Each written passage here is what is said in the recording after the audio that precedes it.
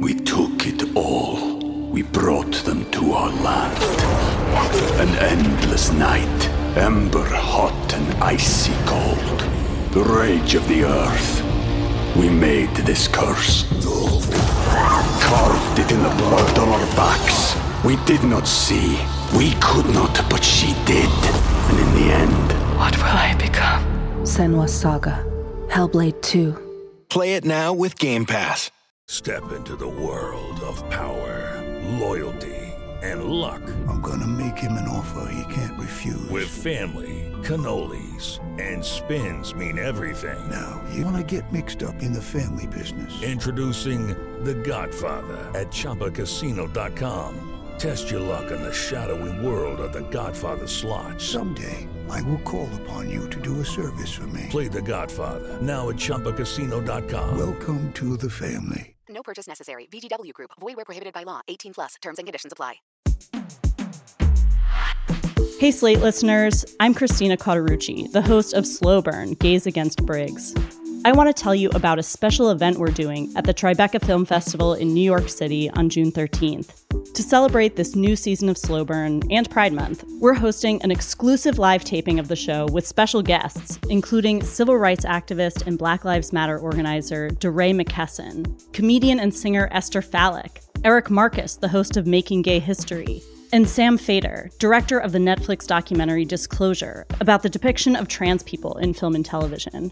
We'll dive deeper into this season and talk about the lasting impact of the Briggs Initiative and the continued fight over LGBTQ rights in schools. It'll be the perfect way to celebrate Pride Month this June with LGBTQ stories and voices across generations. Again, that's June 13th at the Tribeca Film Festival in New York. You can get tickets now at tribecafilm.com/slowburn. Hope to see you there. The following podcast contains explicit language.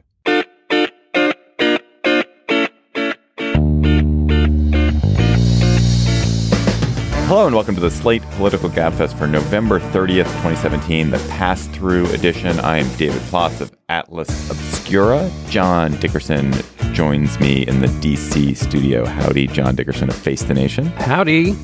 And you were back. Where were you last week? Both of you and Emily were gone. I was away. John was officiating at a wedding, weren't you? Or maybe you don't want to talk about that. Too late. Yes, I was officiating a wedding. No, I don't mind talking about it. Yes. I just thought that was such a lovely idea. Yeah. No, it was actually a great, among other things, the wonder joy of the wedding was it's a heck of a writing assignment to have to sit down and like be intentional about marriage and the ceremony and what marriage is about and all of that. So it was a nice. And what better time to do that than now? That, of course, that other voice not officiating a wedding ceremony, although she'd be great. And also, with her legal degree, she probably is entitled to do it. Emily Bazelon of the New York Times Magazine. I am not entitled to officiate at anyone's wedding without one of those Insta licenses. But you passed the bar. Yeah, I don't think that entitles you. All right. On this week's Gabfest, the Republican tax bill is marching relentlessly toward passage. Is it just as bad as it seems, or is it worse than it seems? Those are the two choices. Then, an attempt to embarrass the Washington Post backfires. Is James O'Keefe and his Project Veritas dangerous or just absurd? Then, the most important digital privacy case perhaps ever arrives at the Supreme Court. Emily will break it down for us. Plus, we will have cocktail chatter. And remember, Bostonians and those near Boston, we have a political Gabfest conundrum show live next week at the Wilbur Theater. There are just a few tickets left. Oh, my God. Worth only a little whimper. The sound well, effect. the closer we get, I don't know. I was trying to, like so many people in Washington right now, I was trying to come up with a post hoc justification for that lame behavior, and I could not come up with one. In any case, we have a Gabfest Live at the Wilbur Theater on Wednesday, December 6th, and tickets are at slate.com/live. And of course, They Might Be Giants are going to be joining us for that show. It is going to be super duper fun. So if you have a chance to make it, please come. There's some just great conundrums that have been set. So here's one which I'm looking forward to. Which fictional character would you most want to be friends with if he or she were plopped into real life 2017? That's a conundrum we could discuss. That's I love great. that. Yeah. Yes. I like that one too. So slate.com/live for tickets. Hope to see you there next week. The tax bill is well on its way to becoming law, having cleared the Senate committee on a party line vote. The Senate version of the bill is rolling on freshly laid asphalt toward passage. A couple of senators will be bought off with tweaks to help pass-through businesses. The owners of pass-through businesses get a better deal. A couple of others will be bought off with some mumbled promises about health care. There'll be a couple of others bought off with some preposterous chicanery with tax triggers around deficit worries. Lisa Murkowski will be bought off with a promise to open the Arctic National Wildlife Refuge to drilling. Everyone is going to end up voting for this. So, Emily, first of all, have you turned yourself into a pass-through business? I probably will. It seems like it will be in my interest to do so. But no, I have not already done so. But I think the question notes the chicanery of this bill, which creates all kinds of work for tax lawyers and new dodges and feints, which is, of course, the opposite of what tax reform should do, along with, and to me, this is the central part of it, just this breathtaking move toward increasing inequality in the United States, which I just find to be unfathomable. I don't understand why we are letting this happen. John, well, first of all, just on the politics, is there anything that you see at this moment that endangers passage of this bill? No, I don't think so. I think the people will get what they need, and it'll get tweaked. And given the gimmicks and spin that's already been allowed and that everybody's already signed up for, including those who have problems with the bill, they've already bought into a lot of things that are verifiably either not true or a lot less certain than they've said they are. And you do that in legislation. They can just go a little further down the road by believing in something, or professing to believe in by professing to believe in something, they'll get there. Right. If you already believe 2 + 2 is 5, then you can believe 2 + 2 is 6. That's right. They've taken this to a new level here, particularly because if you look just on the issue of the debt and deficit, this is the Republican Party that's passing this has spent the last many, many, many, many years when they talk about these issues. The central point is that they don't want to add overwhelmingly to the debt and deficit because they think it will slow economic growth. And they are basically ignoring all of that they have said before. Emily, this bill began as a promise of tax reform. Is this tax reform?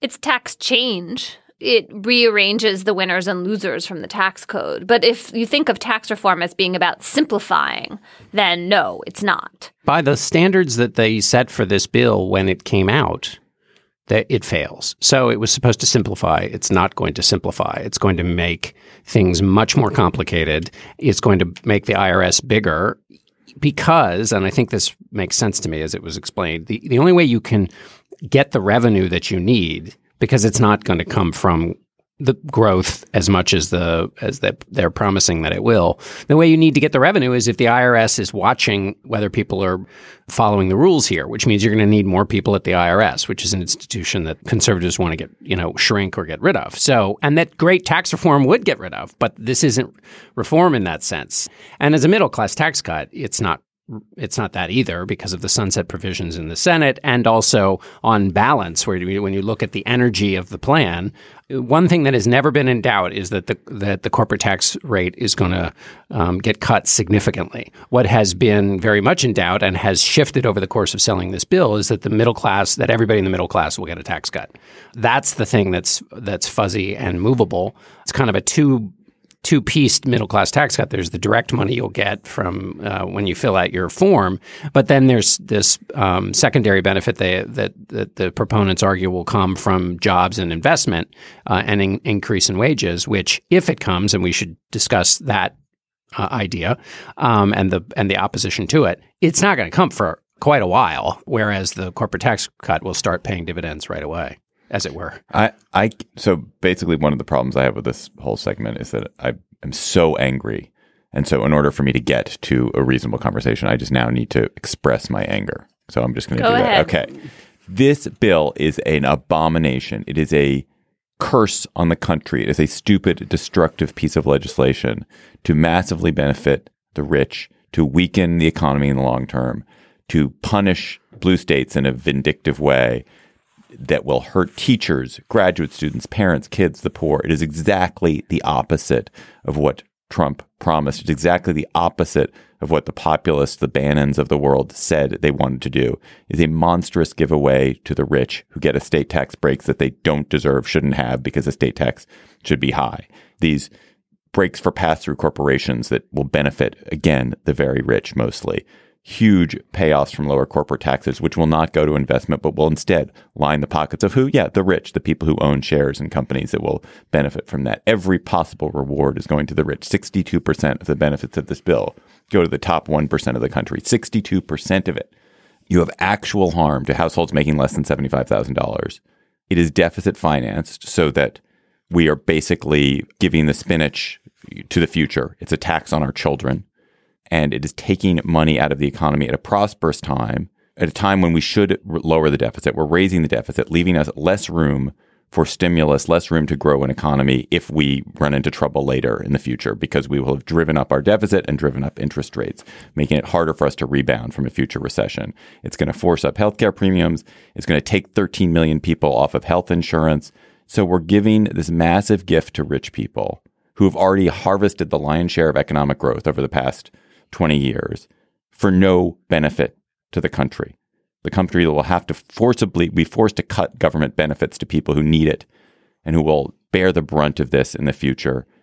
It is, as John pointed out, it violates the very principles that Republicans have been preaching for generation about controlling the deficit. And it doesn't fucking have to be this way. It's perfectly possible to convene a panel of economists or panel of politicians who can come up with a cut to the corporate tax rate and a middle-class tax cut that doesn't do this. And they chose not to. And it's among the most depressing and dishonest pieces of work I've seen in Washington. And I've seen a lot of shit in Washington over the past couple of years. This is even worse than the fucking healthcare bills. I'm just depressed and angry and really enraged about it. Let me just so I'm done now. On the final point about there could have been another way. So the Business Roundtable and like one other, I can't remember, pro-business group basically said, take us down to 25%. So the 20% number comes from President Trump. It's not based on any magical thing, but it has taken on a magical proportion. There's some discussion this week about increasing it in the Senate, mostly to try to get a tiny bit of money to make the child tax credit refundable or do other things that might slightly increase the benefit on the middle class level.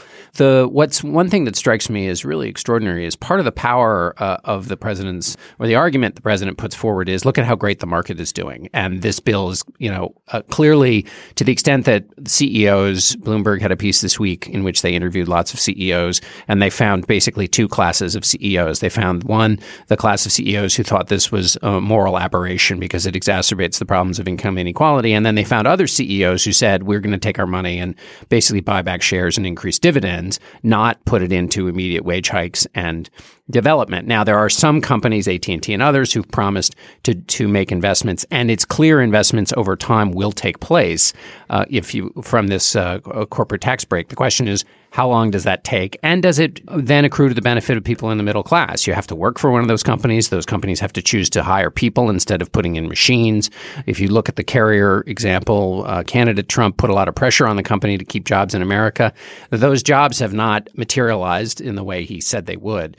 So the promise of this economic rollout that's going to help the middle class is under some considerable debate. The bill could have been formulated in a different way. So, all of that, I sign on to all of that. I also feel like this has been such a discouraging month. I can't even figure out the time period, in the sense that all of this is happening in Washington, where it's clear that this is being driven by fear of donors, fear of Republican donors, fear of the kind of performance of needing a win. I mean, we really are in an episode of Veep in that sense. And against a backdrop of President Trump behaving in an unhinged way.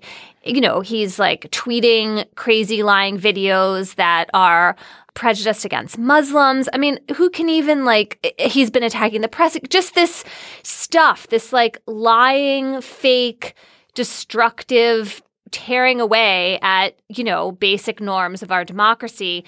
And none of that is going to matter, even to the supposed, you know, grown-ups like Corker and Flake and McCain. I expect them all to just line up and vote for this bill. And it just makes me really fearful, honestly, for what's going to happen next. Because, look, you can undo a bill, but you can't.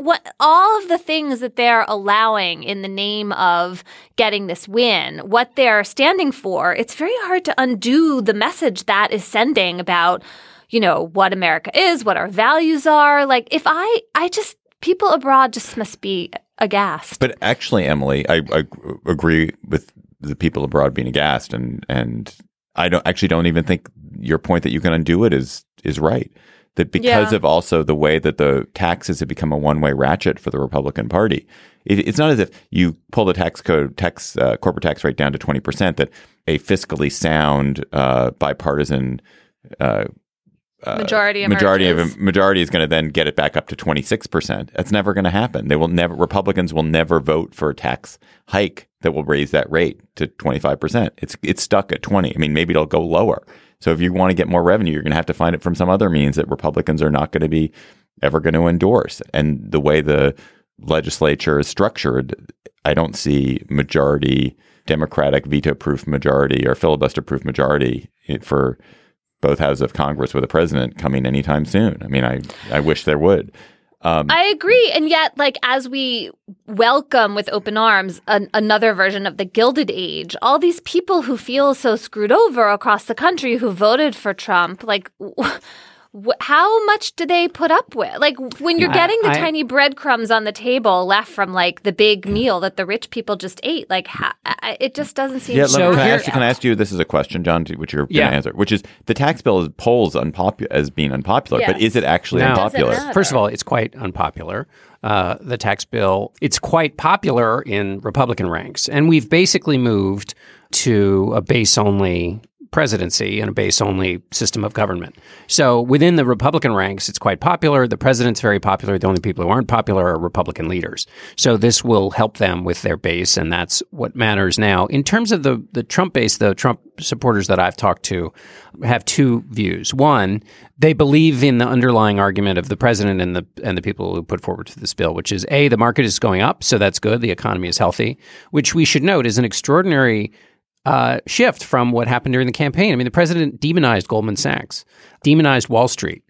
Wall Street is now the thing he and his supporters use as, well, he particularly use as the sign that he's doing right by the country. So that's basically as if the stock market is the economy. Right, Sorry, exactly. And that's after running a campaign in which Goldman Sachs and Lloyd Blankfein, the chairman of Goldman Sachs, were used as the boogeyman. So that's just kind of an extraordinary pass and thing to... But basically, people, there is a booster rooting, interest in this, which is basically they want their guy to win, and any win is a win. Those in the upper income or those in the kind of the suburban Republican voter may very well see share prices increase and, may benefit from this in ways that will make it popular. They'll be happier. The people who might not benefit directly, nevertheless, like it because it's a win for their team. And so I think you could imagine, I'm not saying that's the way it will work out, but you could imagine it becoming a lot more popular once it passes. Plus, you could also imagine the consequences coming to pass, because they will, in a way that does not clearly lead to a rejection. Right. It'll be down the line. Right. It'll be someone else picking up the garbage. Yep. It'll probably be the Democrats, shoveling out the shit. And that also just like, oh man, it's just like, it really feels to me like we are in decline. I mean, we've had other moments of that, but this legislation feels like such a scam on a different level. So, go ahead. One of the key points of the president's campaign was that the swamp was occupied by two kinds of people, special interests and big money donors who treated the members of Congress like puppets. In all of the conversation about how this has to be passed because donors want it, it's an affirmation of that puppet-puppeteer relationship that the president said was so awful and that he was going to change in Washington. So just in terms of the ways in which you can argue about the actual policy of this, but in terms of the ways in which this runs counter to what people were being told and being promised, that would be another thing I'd put in that category. And yet they're not like rising up in protest, right? If if Trump's right, that's the part of it that I just who's find, not rising up in protest? The voters who wanted the swamp drained. The populists, like, this is not conservative populism, this bill. Like, where is that sense of like, wait, we're not getting what we were promised and we're going to hold you accountable? When Trump says black is white and white is black, I feel like we're turning into a country of sheep.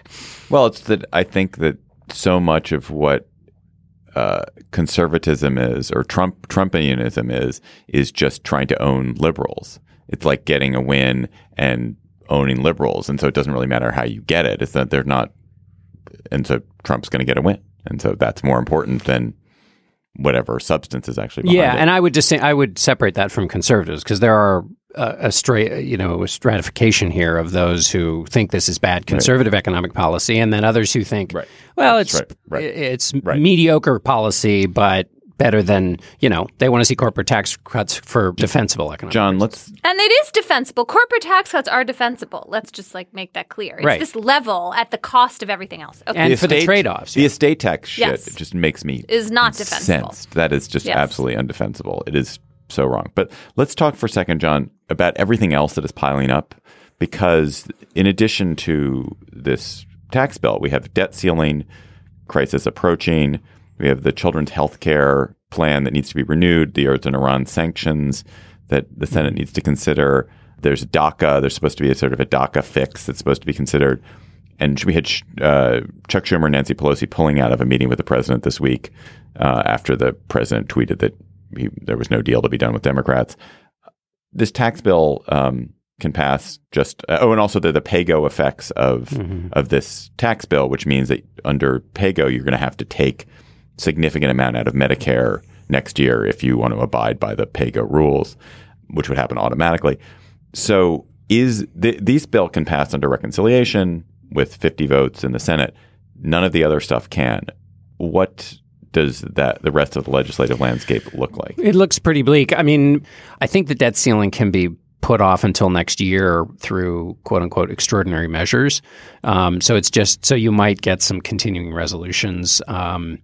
But I don't know. And as far as I think DACA, they can wait till next year. March 5th. Yeah, it was tied to government funding because it was a way in which Democrats could use the leverage of keeping the government funded to get what they wanted on DACA. And then on Iran, that is the big question. Secretary Tillerson, who was against pulling out of the deal, has lost even more favor with the president.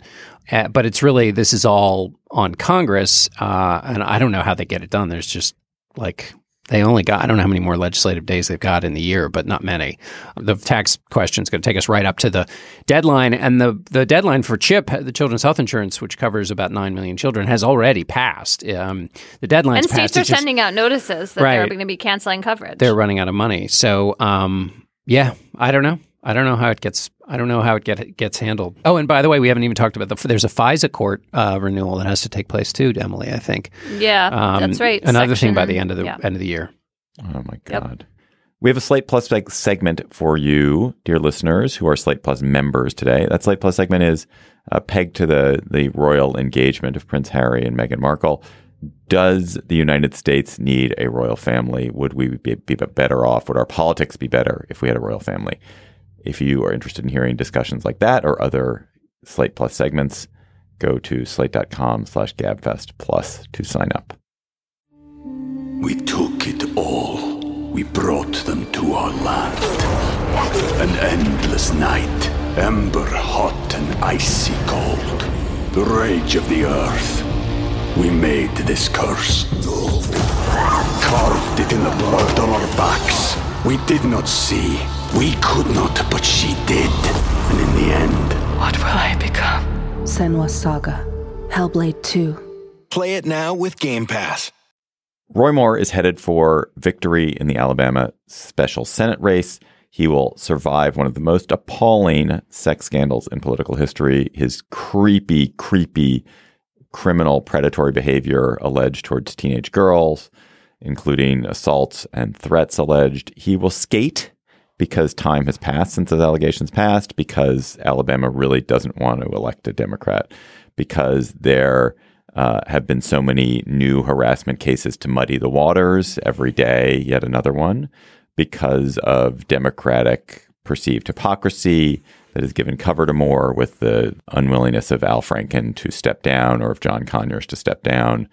I'm just going to note that I disagree with the thesis that has a bearing on whether Moore gets elected, even though I don't defend what the Democrats are doing, especially with Conyers. Oh, I think it gives cover. I think it gives cover. Whatever. I can't imagine that's like what really matters in Alabama. Go ahead. Anyway, there's one final piece of it, which came news early this week of a bizarre attempt to discredit the media and discredit the allegations against Moore, an attempt to sting the Washington Post, the paper that had uncovered and reported these allegations against Moore and has done so much incredible journalism over the last year, as has the New York Times, as have many other places. A woman named Jamie Phillips, apparently working for James O'Keefe's Project Veritas, attempted to lure the Post into publishing her made-up story of getting impregnated by Moore at age 15 and then getting an abortion, I think paid for by Moore. The Post saw through her ruse, turned the tables on her, and revealed the scam. It was extremely satisfying, I think, as journalists. We all found that extremely satisfying to see great journalists being careful and reasoning, careful what they're doing, and showing how assiduously they work and how honestly they work. In fact, it showed exactly the opposite of what O'Keefe was attempting to show, which is that journalists are fast and loose and have a dishonest bias towards going after conservatives. But, Emily, do you want to finish the sentence? Finish the but. I mean, was this pure vindication? I mean, obviously it's pure vindication for the Post and its reporters and showing what a disgrace O'Keefe is. But, does that mean that now the journalism is free and easy and everyone agrees that the Washington Post is great? I think not, sadly. I mean, absolutely, the Washington Post gets many points and roses for the way they handled this. And I had the feeling like I was watching a Spotlight episode as I was reading and watching the videos on this. I should say Spotlight sequel, not episodes. It's a movie, not a television show. But first of all, there is not going to be anything like consensus that the Washington Post triumphed. O'Keefe spins everything as a victory, back to our theme of wins for the sake of wins. I'm sure that his base, which is connected to Trump's base, will celebrate this and somehow cast him as the hero. And the way in which the country is just as polarized and partisan and divided over media as it is over politicians is, new. Not brand new, not Fox News just appeared, but this degree of mistrust is a new thing. And there are so many manifestations of it. So one thing I've been noticing, and I wonder if you guys pick this up too. So now when the Post or the Times or NBC or CNN or whatever mainstream media outlet is writing a critical or just a, scrutinizing story about some part of the government, the spokesperson for the EPA or the FDA or the whoever comes back with, I'm not answering your question because the New York Times or the Washington Post, fill in the blank, is so unfair to us. What you're doing is biased. It's not an engagement with the substance of the critique. It's merely a pillaring of the media outlet. And it seems to be successful enough that it keeps getting repeated over and over again. I just see James O'Keefe as an extreme version of that same impulse and phenomenon. And then the second thing about this is this is just going to keep happening. And I imagine myself in this situation. Now, I know how to do my job, and I would like to think I wouldn't fall for some false story. And one thing that is kind of crazy is how little cover Jamie Phillips had. Once they were on to her, she had really nothing to fall back on. She was clearly not really well prepared or skilled. All of that said, the idea that like every person you talk to could be trying to like undermine your news organization, and you can't just assume that there's like basic goodwill when strangers ask you questions. Like, that's bad for all of us to have to be. I am not someone who goes through life suspicious. It's just not my way of being. And I'm on my guard more than I was before, but I don't think that's good. Right. Yeah, I would just like to, Stephanie McCrumman, who did the interview, it was great just watching her. It's just watching her do the interview, because you can't do an interview like that unless you've done hundreds of interviews before, just quietly, patiently doing your work the right way. So it's just a good thing to see, whether it's a reporter or a person, cutting down an old tree. It's a joy to watch somebody do their job well. I think everything you've said is right, Emily. I think you're not as bad as you say, which is to say you are a trusting person. But when it comes to your having talked through many stories with you, your professional instincts about making sure you talk to everyone and treat things the way you're supposed to is actually pretty hardwired. Wait, I agree. Like, once I know I'm doing my job, I do my job. What scares me is the cat, it turns out that Jamie Phillips was going to all these like drinks events with Washington Post reporters and just like hanging out with them. And, other people someone's talking to a Washington Post reporter in a bar and trying to get that's what I'm talking about. Although it's the funny idea that you're fair game at any moment. What this requires, of course, is a misunderstanding and misapprehension of what it is that we do and what it is that we think. So it's very funny to watch Adam Mentos, formerly of the Washington Post, saying basically there might be nothing to this Russia story. Like, we don't know. We're just gathering. We don't know. We're looking into it. It might be a total nothing, which is, of course, the case. And yet that's used as some sort of great admission, which misunderstands the idea that you report and report and report, and then you might find nothing at the end. But you've got to report it thoroughly in order to affirm that final conclusion. The reporting of it doesn't presuppose that you know what the conclusion is, but they have gone and into this and also frame it as if merely asking the question embeds in it an answer. One of the things that is so dishonest about O'Keefe presents himself as a vindicator of truth, as a person who's ferreting out the bias and proving the bias. And so if you were an actually honest arbiter in that way, you attempt this sting fails utterly. The reporters reveal themselves to be ethical, honest, careful, not out for partisan victory. And then you if you were an honest person at that moment, you, James O'Keefe, say, we thought there was media bias. We attempted to uncover it. It was not revealed to be that so. So we're moving on. And the fact that O'Keefe refuses to do that and instead tries to claim victory and tries to, assert that the Post is corrupt and wrong just shows how utterly corrupted to the core, how rotten to the core his project is. One of the things that is actually worrisome, though, is that when you look at who's able to do this kind of work that the Post is doing these days, the Post has Jeff Bezos bankrolling them to hundreds. He has $100 billion or whatever it is that he can afford to lose on whatever he wants to lose on. The New York Times, you have a public service minded ownership, but media ownership in general is not like the work that the Post is doing is very expensive and very difficult, not necessarily profitable. Not every entity is going to have people who are as good as the Post and is going to be as ethical as the Post reporters are, and also not everyone's going to be able to withstand these pressures. So that's pretty worrisome. Well, and there's sort of two parts of that are worrisome. There are like the Troncs of the world, these like cookie cutter, cost cutting corporations that come in and gut local newspapers and make them mediocre. And then there's the situation we're in that this essential part of our democracy is at the whim of some a handful, I don't know, a small number of very wealthy people who happen to believe in this value. And like, if they're gone, then what happens? I mean, that we're increasingly in that bewildering world in which very, very rich people are driving a lot of important aspects are just like not deeply grounded. And again, it goes back to our first topic and inequality. What do you guys think is the long-term consequence of the nihilistic approach to media that some folks on the right, and even some folks on the left, but mostly on the right, are promoting? This idea that you can never trust the media. The media is always a tool of one partisan institution or another, one partisan group or another. That was a relatively small problem in American life 15 years ago, and it's become an enormous problem.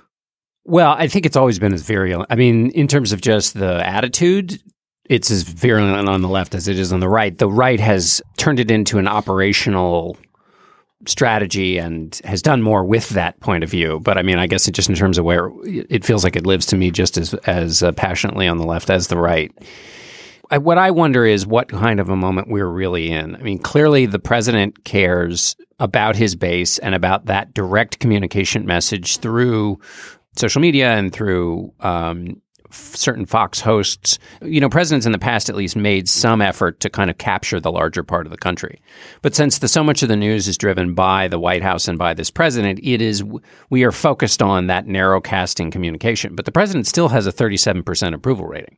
Even if the polls are wildly wrong, the majority of Americans don't approve of what he's doing, and they don't approve of both broad sense but also specifically. I don't really know where the country is right now. Certainly the people who are most vocal in politics right now, it's completely atomized. I mean, I don't think Have you had this happen to you? This is something that's happened to me a few times in the last, 6 months, 9 months, where I'll be talking to someone who's not political at all, like doesn't follow news. I have no idea how they vote. And I'll tell them, they'll ask me what I'm working on, and I'll start telling them about a story, and they'll say, oh, that's really interesting. Will you send that to me? Or they'll go find it and they'll come back and want to talk more. And then they'll say, can you send me the other things you're writing? Because I don't know what to trust. But now that I've met you, like, I want to read what you are writing. And I mean, I guess it's a compliment, but I also think it's nuts. The idea that like the fact that you like had a conversation with me somehow means that like I deserve, it's like this, it's like we're back in like a town square and people are talking to each other personally because they don't know who to trust because, what's coming in over my Facebook feed? I have no idea where any of it's coming from, as opposed to like, here are institutions, and sometimes I'll try to gently say like, well, I work for the New York Times and you could read other things in the New York Times. And I've had people back away from that idea. Like, well, no, I don't know what to trust, like in any particular mainstream media outlet, but I want to read what it's just, I think it's not a good sign. Well, it is. I have had that happen. It often happens when people write some rage tweet or a horrible email. Like 90% of the times, if you respond, they're like, oh, I didn't realize there was a human there. But like a lot of that rage that people feel or lack of trust that people feel is not the result of the left or the right demonizing us. Like we in the press have done a lot and do it every damn day. I mean, part of the problem is we are defined by the least among us. So, no kidding. So we are defined basically by you're walking through an airport and you see a cable channel running what is just either an inane conversation or calling out breaking news that has been, something that broke 2 days ago and was really not even breaking news in the first place. And people think, I'm being punked. I'm being tricked. This is dishonest. Yes. And the headlines that you read online, you think this is a dishonest business. And so I see how it's super easy to come to the view. And then, by the way, journalism's hard. Sometimes you make mistakes. And so now that everything is framed through this basically operational dishonesty, then natural mistakes, which are the result of the fact that we cover things that are moving pictures, gets fed into that. And so errors of humanity get framed as acts of malice. So I agree that we are often our own worst enemy, but I don't accept the premise that you can't find incredibly painstaking. I mean, right? Oh my God, like, yes, every day. It's a choice. Like, turn off the television. Sure. I mean, I don't mean to sound like preachy, no, absolutely right. I mean, that's again why I was praising the quiet work on the Project Veritas video, because that's what goes on all the time. In addition to what to what I talked about earlier, I agree with you. We don't want to throw the baby with the bathwater here. Can I say one other thing, David, in response to your question, like where does this lead? If the fever breaks, then we go back to being a country in which there's some accepted shared premise of truth. But it's hard to see how that happens now that we're on this road. And this is one area where I find Masha Gessen seeming pretty prescient. And I have disagreements with some of the things she says, but she talks about Putin's disinformation campaign in Russia and the way in which there is no way in Russia to know what's true or not because state propaganda has been so successful at insinuating itself. And I feel like we are moving into that realm, and that means that we are giving away this most important aspect, again, of our democracy, which is some idea that we can believe what the government is telling us, that we think we know what is true, and we have a shared set of facts. Yeah, and I want to actually add on to that. That was the point I wanted to get to too, Emily, which is that compounding this sort of partisan disagreement about what media is true and people's distrust of media is the multiplying effect of a government which is now no longer committed or appears to not be committed to honest sharing of information, of open access to data, of treating data as an important nonpartisan tool to knowing about the world. And I think we are going to learn one of the incredible greatest strengths of the United States over the past many years, from the development of the census, from the Patent Office, National Institutes of Standards and Technology, is the creation of monumental amounts of trustworthy data that people could use for business, for trade, for research purposes, for social science purposes. And we are abandoning that. And it's going to be absolutely devastating. We are going to create, first of all, your point, ambiguity, a lack of certainty that people feel, but also a less knowledgeable, less informed public. And that's catastrophic because that's our greatest strength, is an informed public. Although I think the hunger for that information I think we have pendulum opportunities here, which is that will happen, what you describe, and then there will be a rush back to expertise.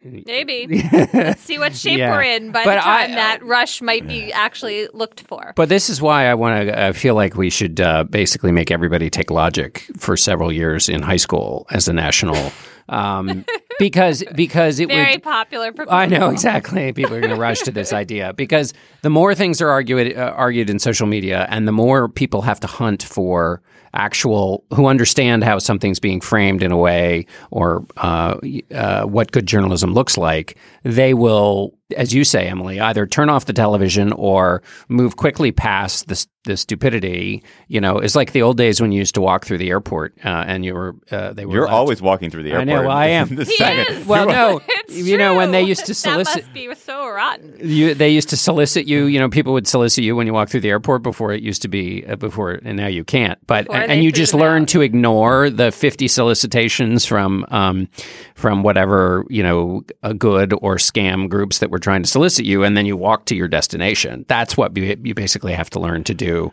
as a media consumer. Judy was boring. Hello. Then Judy discovered ChumbaCasino.com. It's my little escape. Now Judy's the life of the party. Oh, baby, mama's bringing home the bacon. Whoa, take it easy, Judy. The Chumba life is for everybody. So go to ChumbaCasino.com and play over 100 casino-style games. Join today and play for free for your chance to redeem some serious prizes. ChumbaCasino.com. No purchase necessary. Void where prohibited by law. 18 plus terms and conditions apply. See website for details. Carpenter versus the United States. This is a big digital privacy case we have talked about before. Emily, it was argued this week at the Supreme Court. Update us. Tell us about it. Why is it important? Timothy Carpenter is accused of being part of a gang of robbers that committed a string of robberies. And there's a central delicious irony in this case, which was that the robbery at the center of this constitutional challenge was Radio Shack, and they stole a bunch of phones. So they stole a bunch of phones. The cops start investigating. They decide they want the cell phone tower records for Carpenter. They think he's one of the masterminds of this robbery plot, though it wasn't particularly well executed. So mastermind's not really the word, but one of the leaders. And they get the records from the cell phone towers, and they show basically everything about Timothy Carpenter's movements over 127 days. It's like almost 13,000 data points about his location. And the police got all this information without a traditional warrant where you have to show probable cause for wanting this information. And then when Carpenter was convicted, this cell phone tower location data was part of the government's evidence against him because it showed that he was very near some of the robbery places around the time they were taking place. There was also evidence against Carpenter from witnesses of the robberies, and some of the robbers flipped and turned on him. So he is challenging his conviction on the grounds that the government should have gotten a traditional probable cause warrant. What the government got instead was permission to get these records through what's called the Stored Communications Act. And this is a law that Congress passed that set a lower threshold for getting cell location data or other kinds of digital data. All the prosecutors have to show is that they have a reasonable belief that the records will be relevant to their investigation. So the key question before the Supreme Court is, when you're talking about the kind of data that can track us 24/7, that is essentially surveillance data, does the probable cause standard from the Constitution apply? This is the standard in the Fourth Amendment that determines whether something is a reasonable or unreasonable search. Or did Congress step in and by setting this lower standard, essentially replace the Fourth Amendment? And was that a considered judgment that Congress should be able to make? And then, of course, the backdrop for this case is in a world in which there is the potential for the government to know so much about us from our digital breadcrumb trail we're leaving behind. Do we need to make sure that this probable cause standard is all the more adhered to in light of the potential privacy violations? And the 1970s cases that the Supreme Court decided where they gave prosecutors access without showing probable cause to all the numbers you dial on your landline, does that even apply anymore? The justification for that standard was that those are business records, so they were from a third party. It's not the same as asking you to turn over your own data because you've consented to make this record with the phone company. And so the Supreme Court this week, most of the justices were wrestling with the relevance of that precedent. All right, I have a couple of questions. Number one, when they got the records, did they get it off the phone or did they get it from the phone company? From the phone companies. Okay. If they had gotten it from the phone, it would have been illegal. They would have had to show probable cause. We already have a decision from 2014 finding that. And it does seem that the justices are fully aware that the nature of the modern phone is very different from any object that's existed before, in the sense that it is ubiquitous, it is constantly gathering and collecting and disseminating data, and it is a necessary condition of modern life, right? They seem aware of all of those facts. Yeah, and basically 7 of the 9 of them were skeptical of the government's position here. I mean, that doesn't mean it'll be a 7-2 decision, but there were 7 justices, really everyone except for Alito and Kennedy seemed worried about the big brother aspect of this. What the distinction that I kind of came to, and I don't know whether this has been discussed, Emily, is that it seems like if you do something that you are doing actively with your phone, if it is an affirmative thing, that an action you take, if you make a phone call at a particular place at a particular time, and that phone call pings a cell tower where you've done it, or you have uploaded a photo at that moment at a place at a time, that's a record that the government should have access to. The thing that concerns me is the idea that all of the times when you aren't doing anything, but where your phone is still in communication, is checking in, where it's passive, where the phone is doing things passively, that stuff should not be gettable. Why do you feel like that's the key distinction? Because if you are actively doing something, if you've chosen, I'm out here, I'm about to rob this cell phone store, and I'm making a call to my collaborators. When you make that phone call, I feel like you are creating a record that isn't that's an action where you're using. Yes, it's a tool that you have to carry with you all the time, but it's the fact that you have chosen to make a call at that location reveals you, and so that ought to be a record. But my understanding was that these guys are tracking that what they're collecting is not simply when you make a phone call, but also it's just where you're physically where you are. Where you are all the time, because your phone is constantly sort of checking in off towers, right? Yeah, you're right. I mean, I guess, so the way this came up, the way this arises in this case most directly is that the law that's developed around the Fourth Amendment is based on what's called your reasonable expectation of privacy, mostly. It's like, does the normal person walking around expect this to be something that's closely held, that the government can't get without probable cause? That's not the whole test, but it's essentially most of it at this point. And so there was this conversation. It's like, well, do people know that they're being, their movements are being tracked all the time, or do they not know? And I guess the wrinkle you're adding is like, maybe, well, I think people do know when they upload a photo or make a call that is going to be recorded. And so it's on them to shield their movements if they want to. Kennedy seemed to think that all of us know all the time that we're walking around with these little tracking devices. He didn't seem to think there was a reasonable expectation of privacy. He made this little joke like, well, I know that, so everyone must know that.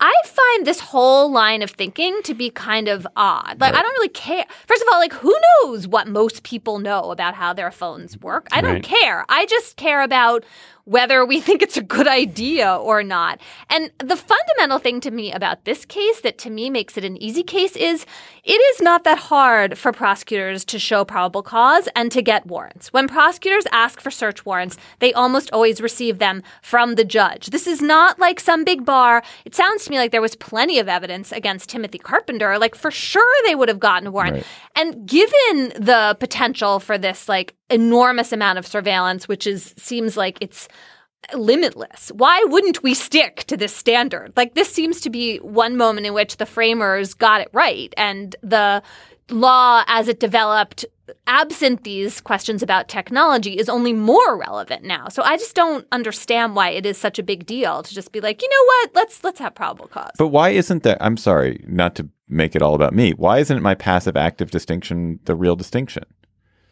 It could be if you think that's the most important thing, but again, I'm not convinced, because do you think that like people know when they're doing something? Well, I agree with you that it's not that knowledge question is not actually that important. We all know that we're being tracked all the time. That doesn't mean I'm not sure we do, but who cares? But that doesn't. Anyway. But that shouldn't be the standard of whether the government can look at every bit of information about you.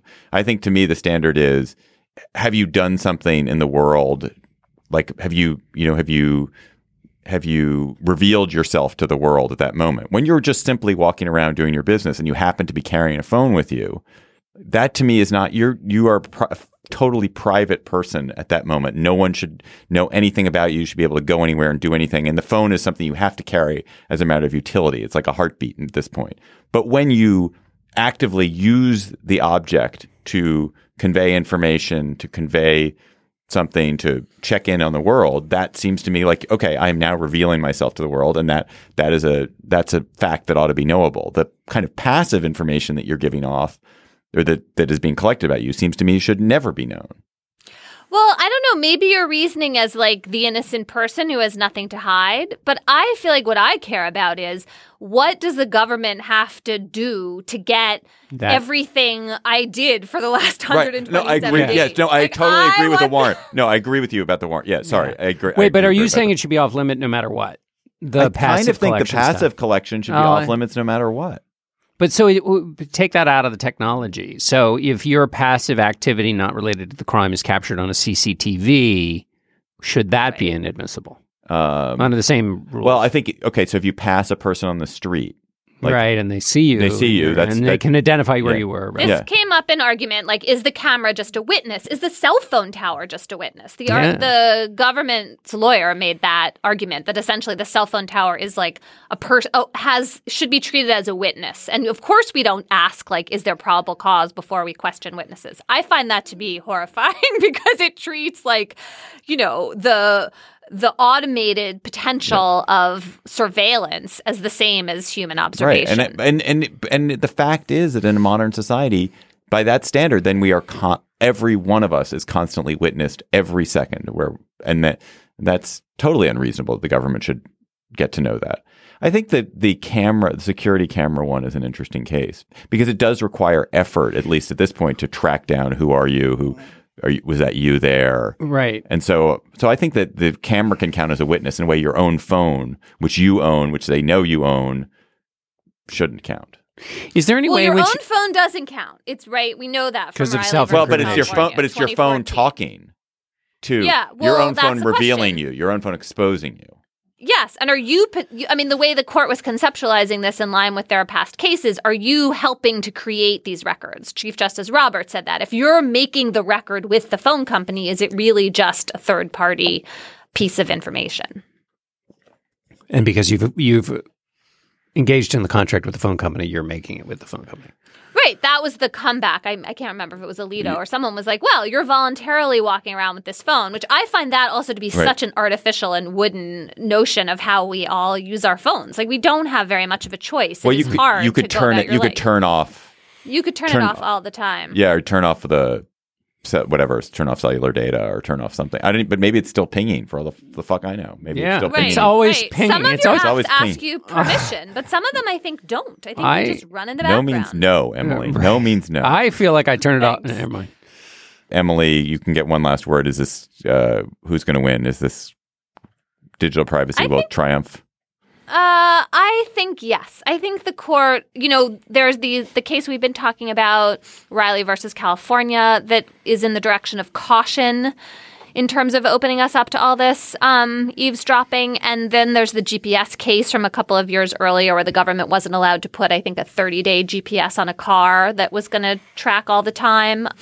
One weird thing that happened at oral argument was Neil Gorsuch had some idea this was about property rights, which seemed sort of like a strange conceptualization, but I guess it'll be interesting to see what he writes. I think that the government is going to lose to some degree.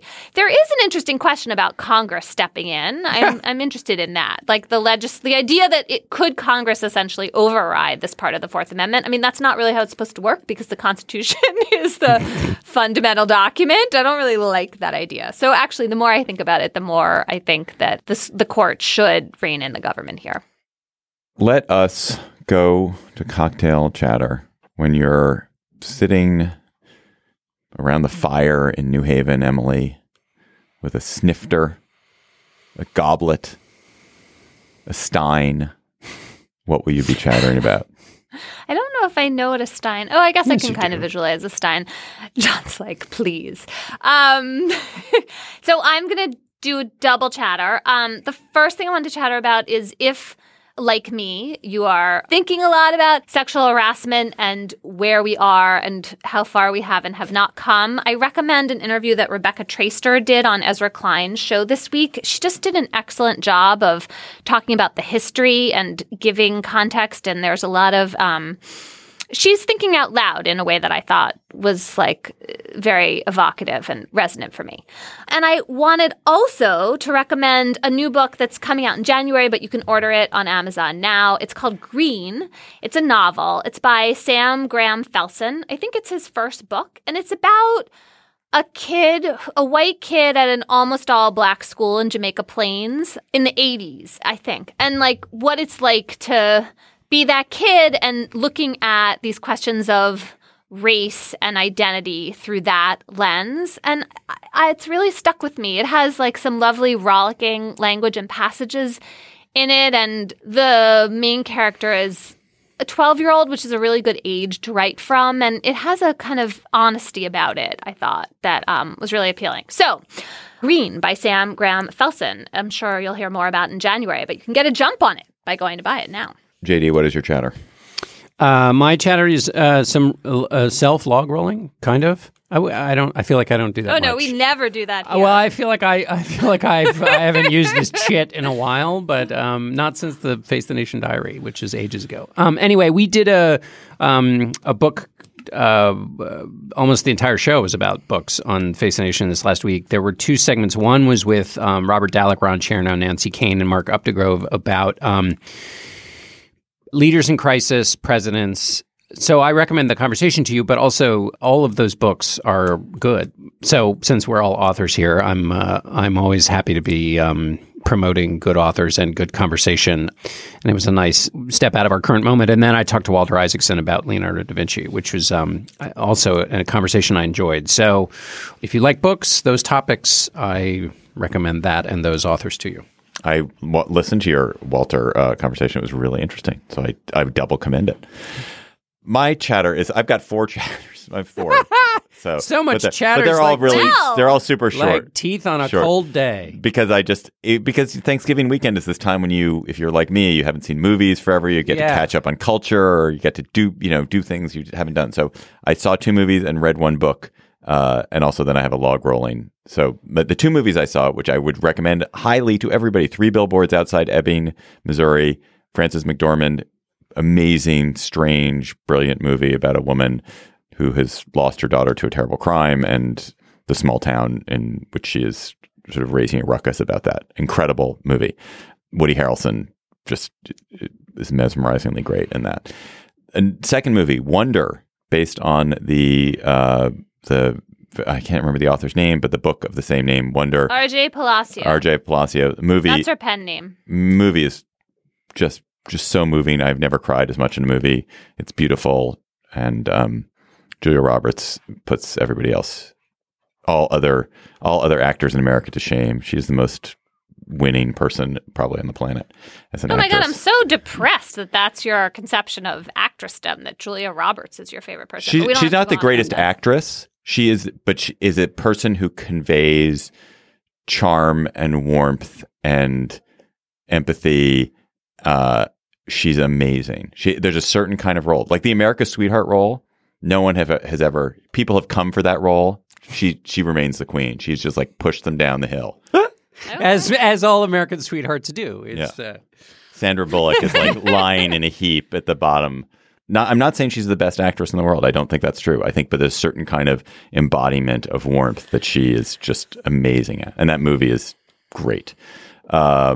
And then a book, Version Control by Dexter Palmer. I don't know why no one has talked about this book this book is like if Jonathan Franzen wrote sci-fi, and it's an amazing book. It's set in the sort of a near future where someone is trying to develop a time machine, and there's all kinds of other strange things that are happening in the world, and it's just a portrait of a half a dozen people in this world, and it's a brilliant book. So Version Control by Dexter Palmer, if you like slightly dystopic sci-fi, and also like Jonathan Franzen. I'm looking at it on the situation. Sounds like the best Hanukkah present. It's a great Hanukkah present. Actually, no. You know what the best Hanukkah present is? My 4th one. the Atlas Obscura book. It's a log roll. It's a log roll.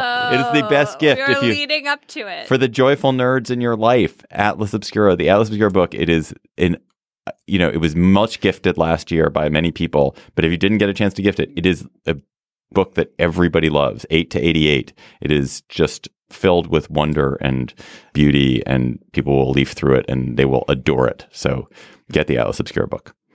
And that is our show for today, our log rolly show for today. Emily didn't log roll anything. Emily has nothing to sell. Do I have like a credit? Would you like to log roll something, Emily? No, I really don't. Sure. Your Yale class, you need signups. That's not my job. No. Okay. All right. New York people should buy New York Times Magazine subscriptions, but they can't get the New York Times. They can buy New York Times subscriptions, but I am not log rolling from my employer. No. All right. People should make their own choices about what they buy. That is our show for today. The Political Gabfest is produced by Jocelyn Frank, who also never log rolls. Our researcher is Izzy Rode, who, if you have something to log roll, Izzy, let us know. We'll log roll for it next week. You should subscribe to the Gabfest on Apple Podcasts or anywhere where you listen. Please subscribe. It really helps us when you subscribe, and also when you rate us and review us. So do that. For Emily Bazelon and John Dickerson, I'm David Plotz. Thanks for listening. We'll talk to you next week. And for some of you, we'll see you in Boston at our live show in the Wilbur Theater next Wednesday. Tickets at slate.com/live.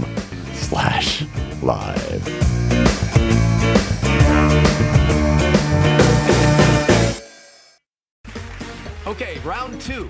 Name something that's not boring. A laundry? Ooh, a book club. Computer solitaire, huh? Ah, sorry, we were looking for Chumba Casino. That's right, ChumbaCasino.com has over 100 casino-style games. Join today and play for free for your chance to redeem some serious prizes. ChumbaCasino.com. No purchase necessary. Void where prohibited by law. 18+ terms and conditions apply. See website for details.